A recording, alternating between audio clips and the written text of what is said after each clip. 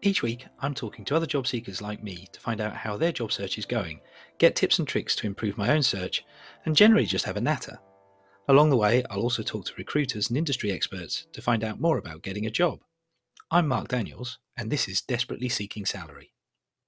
Jane Ferre offers private career coaching for senior HR professionals looking to secure their dream role. It's a career change she made after experiencing 2 redundancies in just 1 year. What happens when people are in the job market is that they panic sometimes. Jane joined me on the podcast to discuss her career move to coaching after a long HR career in businesses including British Airways and Leon Restaurants. What I call a STAR story for each example. So that's the situation, the task, action, result. So to find out how practice and preparation make perfection, stick the kettle on or put your earbuds in and go out for a long walk and enjoy Jane's story.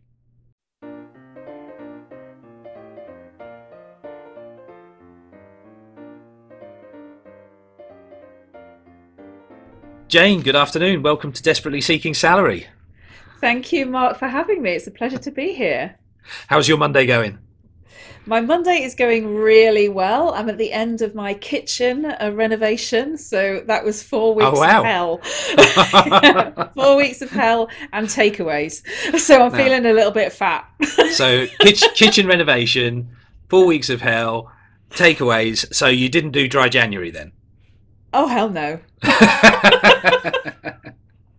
So, excellent. Well, that's good. Well, hopefully it won't be long before you're in the kitchen properly then. Just waiting for the splashback and then we're done. That's then it. You're done. Perfect. Yeah. Perfect. So, Jane, welcome to Desperately Seeking Salary. This is my podcast where I talk to people about their experiences trying to find work, hints and tips that people can give the job seekers that are listening. And it'd be great to sort of have a chat with you. I'm looking forward to this because you're a career coach. So I think now, yes. I think this would be. But you've got an interesting story as to how to get there. So, for the purposes of the guest, this is Jane. Now I'm going to try and get this. I'm going to try and get it right. This is Jane Ferre. Yeah, that'll do. That'll do. I'm the girl from Manchester with the fancy French surname. Girl from Manchester with the French surname. There we go. That's it. That's a first for the podcast. That's brilliant. So Jane Ferre is a career coach who has actually, Jane, probably rather than me fluff it, why don't you introduce yourself to the guests? So hi there. So I'm Jane Ferre, and I offer private career coaching for senior HR professionals who've outgrown their current role and they want to secure that next dream role in their dream company with a dream package, and all of that in less than 6 months. That's essentially what I do in a nutshell. That sounds like I really needed to talk to you 6 months ago. We should have been having this chat quite a while back. So excellent. Well, that was nice and succinct. So how did you get to coaching? What was your background before you got to be the coach? So it's interesting. We were just chatting before we came on air, and I said I was kind of ahead of my time because I've experienced redundancy twice in 1 year. So back in 2017, I left British Airways in March, at the end of March. So kind of if I wasn't leaving then, I'd be leaving now, right? I was going to say, yeah. Yeah. So I left that on a voluntary program. So I'd worked in HR for I was in BA for almost 20 years, and I've been in HR for the majority of that time. And I almost knew at the back of my head that, I'd led a lot of restructures and things like that. I knew at some point that guillotine was going to fall on my neck, because if it wasn't now, it was going to be at some point. So the opportunity came to leave the business, and so I took it. I thought I'd have some time off. And I had about a month before I got headhunted. And then I went to join Leon Restaurants as their first head of training. Yeah. And then, so I started there in May. And then in December, a few weeks before Christmas, that role also became redundant, but a completely different experience. It was very much please come to this meeting on Friday. Went to the meeting on the Friday, and they said, your last day's Monday, go home, write a handover, and come back with your laptop, phone, keys to the office, and that's it. Crikey. Very, very different experiences. So yes.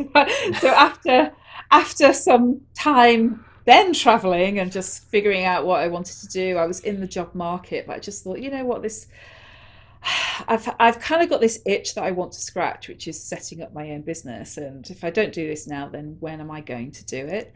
And this was I'd always 2018. Was this This 2018 now? was, yes, this was the beginning of 2018. So Yeah. yeah, so just sort of just 3 years ago now. And I'd always coached in BA, so I was what was called a job plus coach. So I was trained with Ashridge, actually, Ashridge Business School, Yeah. through their kind of coaching program. So I used to coach people within the business anyway. So my last role in BA was head of talent. So I used to do a lot of coaching with our high potential future fast track people and graduates Yeah. anyway. So it's a great way for me to kind of combine the coaching bit and my experience in the job market, because a lot of career coaches have never been in the job market, have never been in the place where they're looking for a job. You know, the emotional roller coaster that you go through when you're in the job market is just like horrendous. And I kind of went through that twice in the Yeah.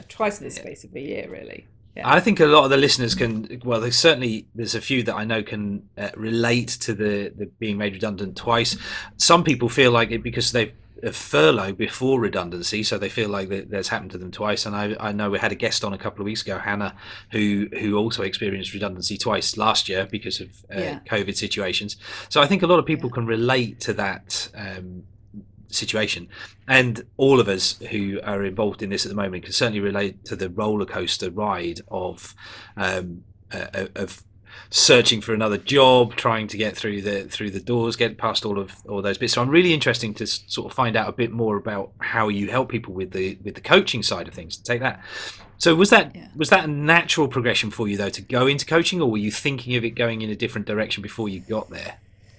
I'd been kind of thinking about it for a while. So when I left BA, it was almost one of those options that was on the table. I mean, I had outplacement help from BA, Okay. but BA being BAs, you know, we kind of get the cheapest package, which it's almost like don't give me anything rather than giving me like an hour with a coach, which is like not long enough. You're only just getting started. So it was one of those things that I thought I'd quite like to do at that point. And then it's almost like I'm a great believer in the kind of fate takes over and the universe kind of intervenes. And, Yeah. I was approached, for this job. And I just thought, you know what, this is like the complete opposite organization from BA, which was this super tanker, this huge organization that, has this massive hierarchy, to someone like Leon, where it's kind of just coming out of the startup phase at the time. Yeah. But when I was there, it turned 13. So it was almost like this analogy, which is it's suddenly become this teenager, which is kind of going through these growing pains where they need to be a bit more corporate, but they don't really want to be a bit more corporate. But it's still led by one of the co-founders, John, who's got, who's such an inspirational guy. But the speed of decision making, the types of people, just the demographics of people. I was one of the oldest there, and I was 40 something. So it was just a completely different place, and I felt that I needed to go and do something else. Otherwise, I'm just the person that's worked at BA and nowhere else. Yeah. Right. So it just, in terms of my my career, it's a bit richer in terms of my background. So. I think it's good. It's good to experience that complete different type of business model as well, though, isn't it? Yeah. Because, like you say, BA is a behemoth of a business. Oh, yeah. And I feel for anybody in any of those businesses at the moment, because alongside hospitality, air travel and travel in general is just been absolutely scuppered this last 12 months or so. So, Yeah. lots of people I know of that have come out of there and now looking for other roles, picking up their different careers. So as a career coach, where do you start your journey with people who come to you for help and advice? So I start with kind of really getting under their skin. So figuring out what is really important to my clients. So thinking about their values. So I have an exercise that I run through with them where we uncover actually what are your personal values. And then we look back at the last few jobs and go, so actually with these last jobs, where have your top 7 been fulfilled or not. And Right. very often that's a real light bulb moment for people because they go, oh my God, I was miserable in that job, but I didn't really understand why. And this, this exercise has just had this, like the lights have been switched on as to why they were really successful in this job, hated this job, the other job was mediocre. So it's that real kind of eye-opening moment, and it also helps people to then go, so what do you want more of next? Yeah. Because very often what happens when people are in the job market is that they panic sometimes. It's the stress, it's the panic, and that's where the bad decisions are made. Yeah.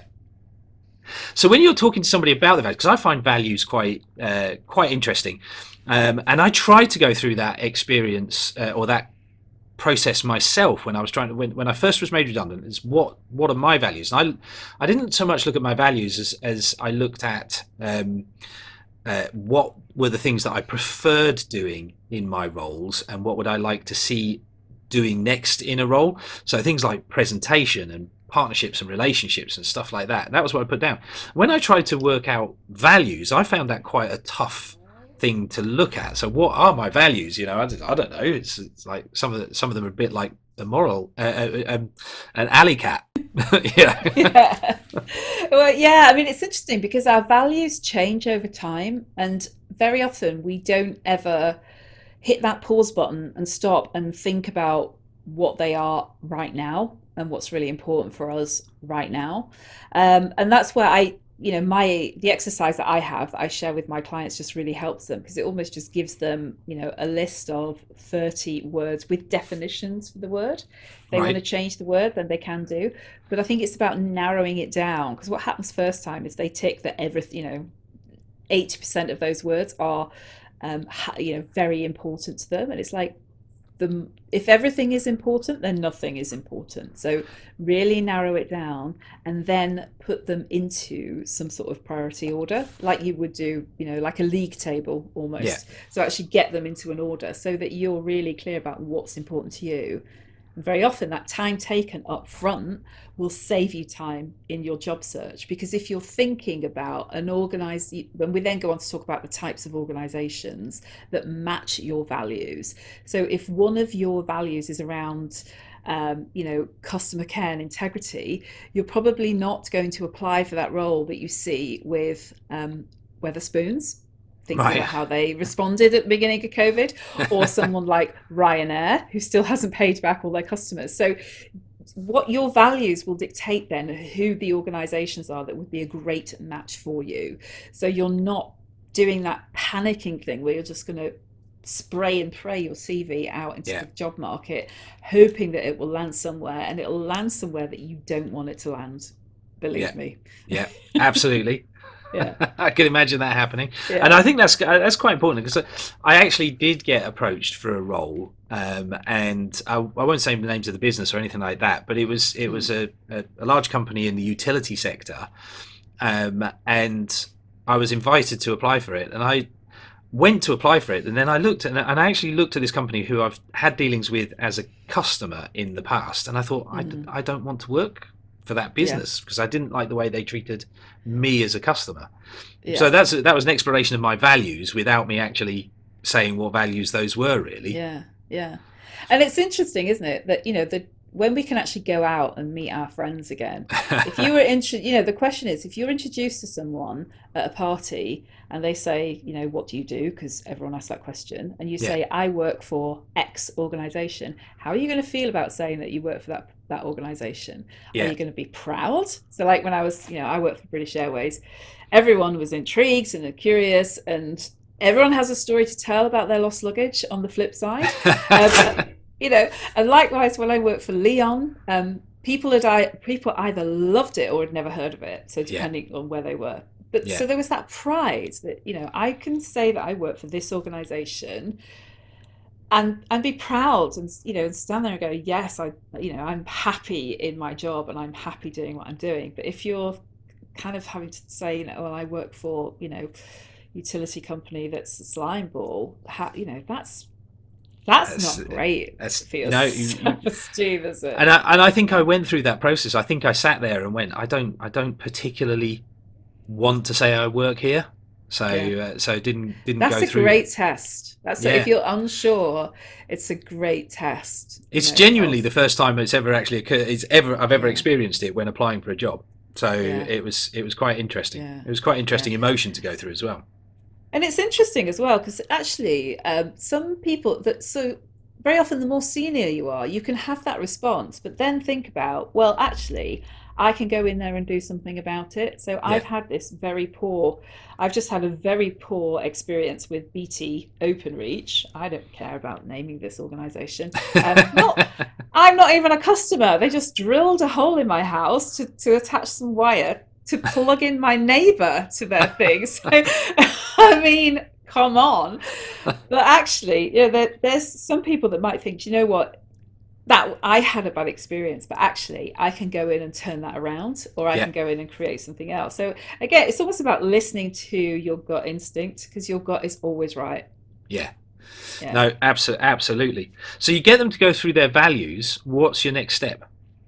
So we then look at their target market. So actually thinking about then the types of organisations that they'd like to work with.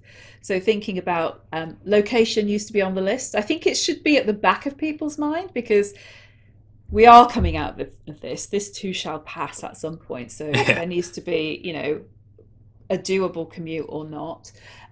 Thinking about then organisational culture, sort of leadership style, and the other one which has escaped me.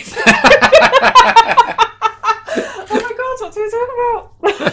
Yeah, we look at the organizational culture as well. So what are, and I encourage my clients to do their research on the organization before they submit an application, and of course before they go for the interview. So go and check them out on social media, go and check them out on Glassdoor. Yeah. Go and follow the CEO. If you're working for KPMG right now, the CEO hasn't really shrouded himself in much glory over the past week. Not at all. Yeah. So the fact that individuals can say that tells you a whole lot about what is going on behind the scenes there. Yeah. So I get my clients to draw up a list of organizations that they would like to work for, and that becomes almost their starting point. And that's a fluid list. So as they start to do their research, names get crossed off, other names get added on as their eyes kind of open up to the possibilities that are in the marketplace. Yeah. No, so that's quite a fantastic sort of process you go through there. Now, when you've got them through there, there's a lot of. I think the biggest thing we all experience is problems once we get into interview. So, do you coach people through their interview technique? Yeah. Yeah.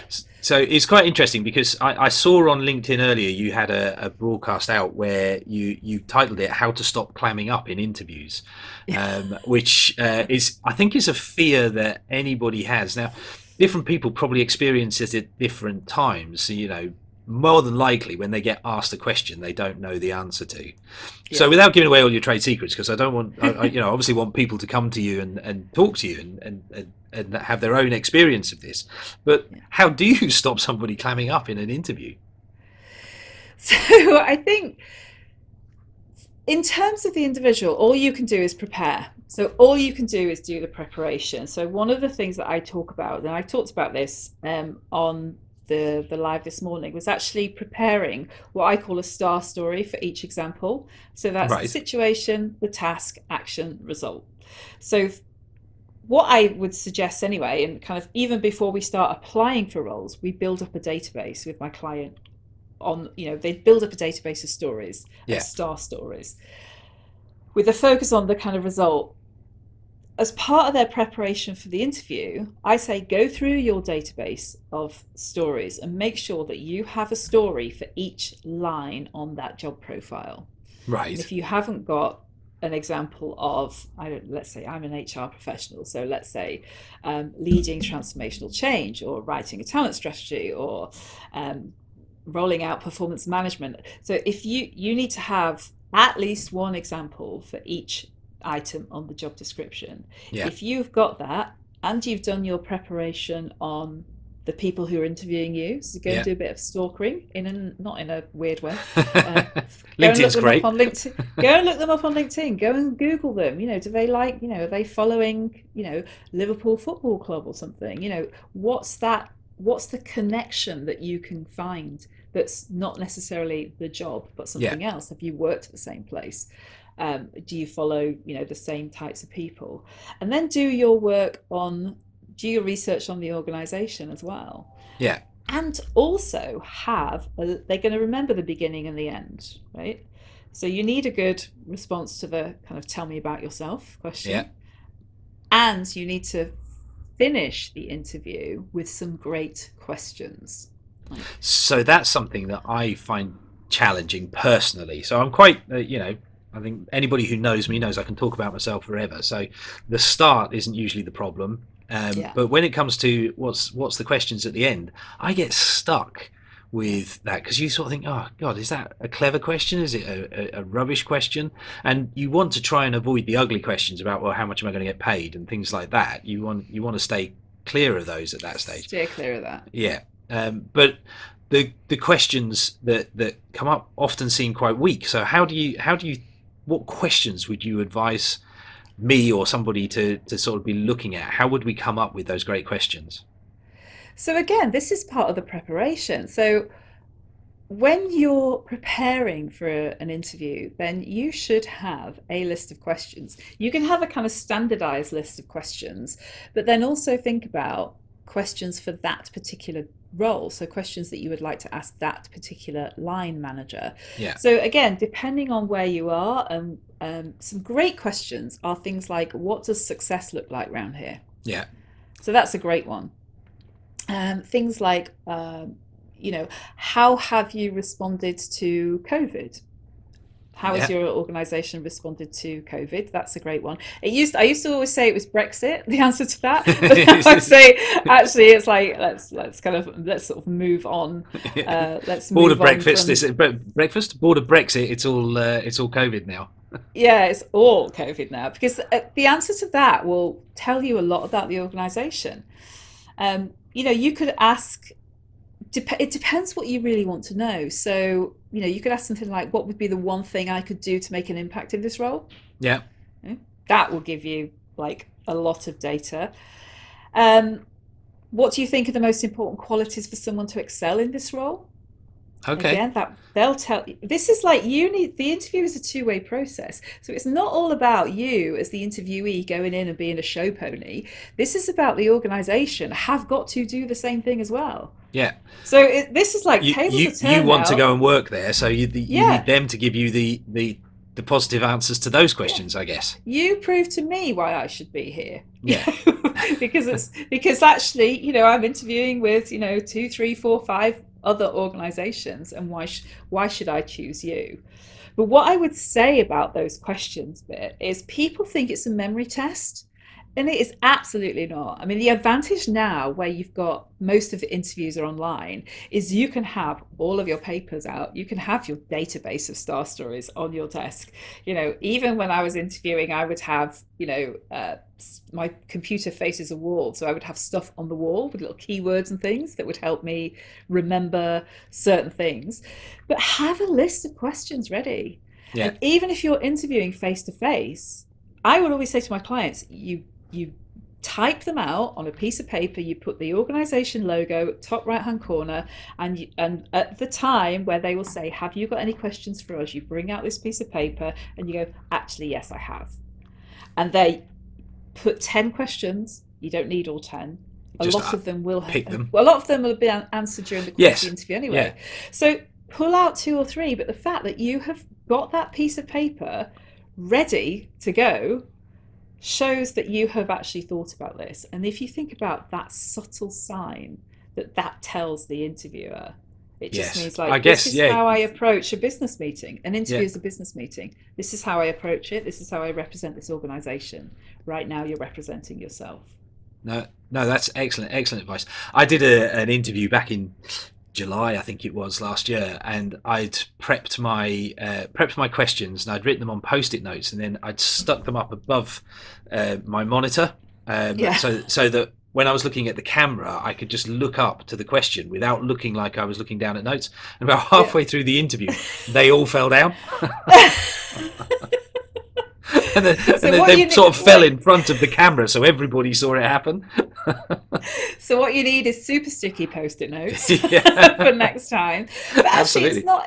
It's like I say though, it's not a memory test. You know, you would turn up to a business meeting with notes. You know, Yeah, so it's not an issue to look down. You know, just say, oh yeah, actually, I've got a list prepared. Let me just. We've covered quite a few during the course of the conversation. Let me just see what's outstanding, and just fire that out. I mean, I've interviewed so many people in my kind of HR with my HR hat on.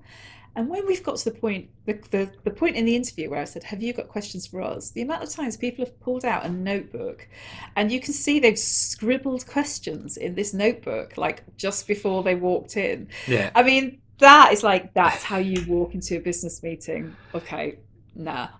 You know, Yeah, no. it's the old adage. What are the toilets like in the pub? Because that tells you how the Yeah, kitchen is. It's the same sort of exactly. approach, isn't it? Yeah, Yeah. absolutely. Yeah. So it's we're rattling on. This is fantastic, by the way, Jane. I'm absolutely loving this. It's hopefully that listeners are getting some Pleasure. great feedback as well. But Yeah. one of the other things that I'm finding now when I'm talking to people, and I've experienced this myself, so it's the mindset of getting into the interview. But a lot of people now, and I think a lot of people have become more and more aware of mental health and their mental mindset before they go in, because lots of people, we're stuck at home, the weather's rubbish, Yeah. it's that. How would you guide them through getting them mentally aware or ready for an interview? So I think again, it's a lot of preparation. Getting ready for an interview is it's a bit of rinse and repeat. So actually, do your work up front. So this database idea is key, and it almost takes a lot of the work out of it, because it doesn't need to be as hard as we make it a lot of the time. Yeah. So actually, if you've got all of your database of ideas, then your database of responses, then go through them. What I used to do was I used to practice saying them out loud. So I would, there's some questions that you're always going to be asked, like, tell me about yourself, or, tell me about a time when, and depending on the types of role, I'm HR, so it's, there's some standard questions. Yeah. And I'd be doing the dishes and I would practice saying them out loud. And it's almost the result bit is the key bit, because that almost finishes off your sentence for you in a really powerful way and indicates the interviewer that, okay, I'm done. Yeah.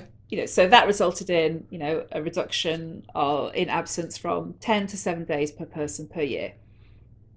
Boom. Boom. Pause. Yeah. Shut up. Stop talking. It's like you have to practice saying this out loud. You have to practice saying it out loud. It's just as you're doing the hoovering or whatever, just practice your interview responses. Yeah. No, I think so. Practice and preparation, these are just the key things Yeah. all the way through. That's Yeah. fantastic. So Jane, we're coming towards the end of our chat, and it's been excellent. But I always like to ask my guests that come on the show a little bit of fun. So you've had your career in HR, you've worked from BA and Leon, you're now working for yourself, which is absolutely fantastic. But Yeah. what did the 9-year-old Jane want to be when she grew up? What was your aspiration when you were a kid? My aspiration. I think 9 was too early. I've never been one of these people, I that don't know says, why I've oh, ever picked the I number want, 9. I always asked, what did the 9-year-old is? What did the 14-year-old Jane want to be? do you know what I always wanted to be is a police officer. Okay. And I was kind of where I grew up in Manchester, and to be in the Greater Manchester Police, you had to be 21. And to be in Right. Cheshire Police, you had to be you could be 18. And I was like, no, I want to join Greater Manchester Police because you get like lots more like hardcore crime. Okay. That would be much more fun to deal with. And my mother was like, oh, you get help with your mortgage if you go and be a police officer. Now I take my hat off to anybody Yeah. who's in the service, but I just could not do it. Yeah. Absolutely couldn't. But My oldest friend from childhood, who I'm still in touch with, godfather to both my kids. He's a police officer, and absolutely, fair play to them. I couldn't do it. yeah, no, I have enormous respect, but it's this thing about know your strengths, Yeah. and I'd probably be sacked, I think. Dear. For What is it? Gross misconduct. But it's interesting though, because as an HR professional, very often you're kind of acting as the sort of police. Yeah. That's how you're seen by the business and the mediator. And so I think maybe I might have made a good police officer. So you got into an authority role. There you go. Yeah, for sure. Got through. Got through that. It's fantastic. Jane, my listeners, if they want to get in touch with you, how do they find you? Where do they go? So, well, LinkedIn is my jam. So if you're not connected with me, connect with me on LinkedIn throughout the month of February 2021, just in case someone's listening to this, in a year's time. Yeah. Years to come. Hopefully there will be. I'm doing a series called Fearless Fast Forward February, where I go live every single day in February. At some point, I don't commit to a time. Okay. At some point during the day, to just address one obstacle that people have with their job search. So today, as you say, it was about how not to clam up during an interview. There'll be something else tomorrow. Yeah. So that's going out through February on LinkedIn. So join me there. Or I've got a website, janeforay.com. That's just my name. I've also got a free Facebook group. It's called Get That Job, Senior Job Search with Jane Foray. So join there. I've got lots of guest experts who come in and do free trainings, and I go in there twice a week as well and just do some Q&As and accountability calls and stuff like that, just to keep everyone on track. So I'll put the links to all of those into the bottom of the podcast description as well, so people will be able to find that. But hopefully people will go on and be able to get in touch with you, which would be brilliant. Jane, that's been absolutely superb to chat with you. On your fearless fast forward content, do you just pick a subject yourself, or do people message in and say, this is what I want to know about? I did a brain dump at the end of January, and I think I've got a list of about 35 things. So I just kind of went through what gets in the way, what do people say to me why they can't do something.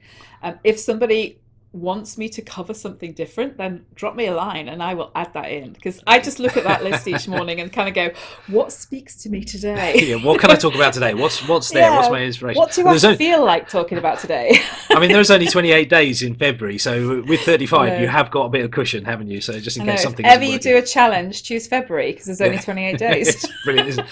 So why do we do dry January?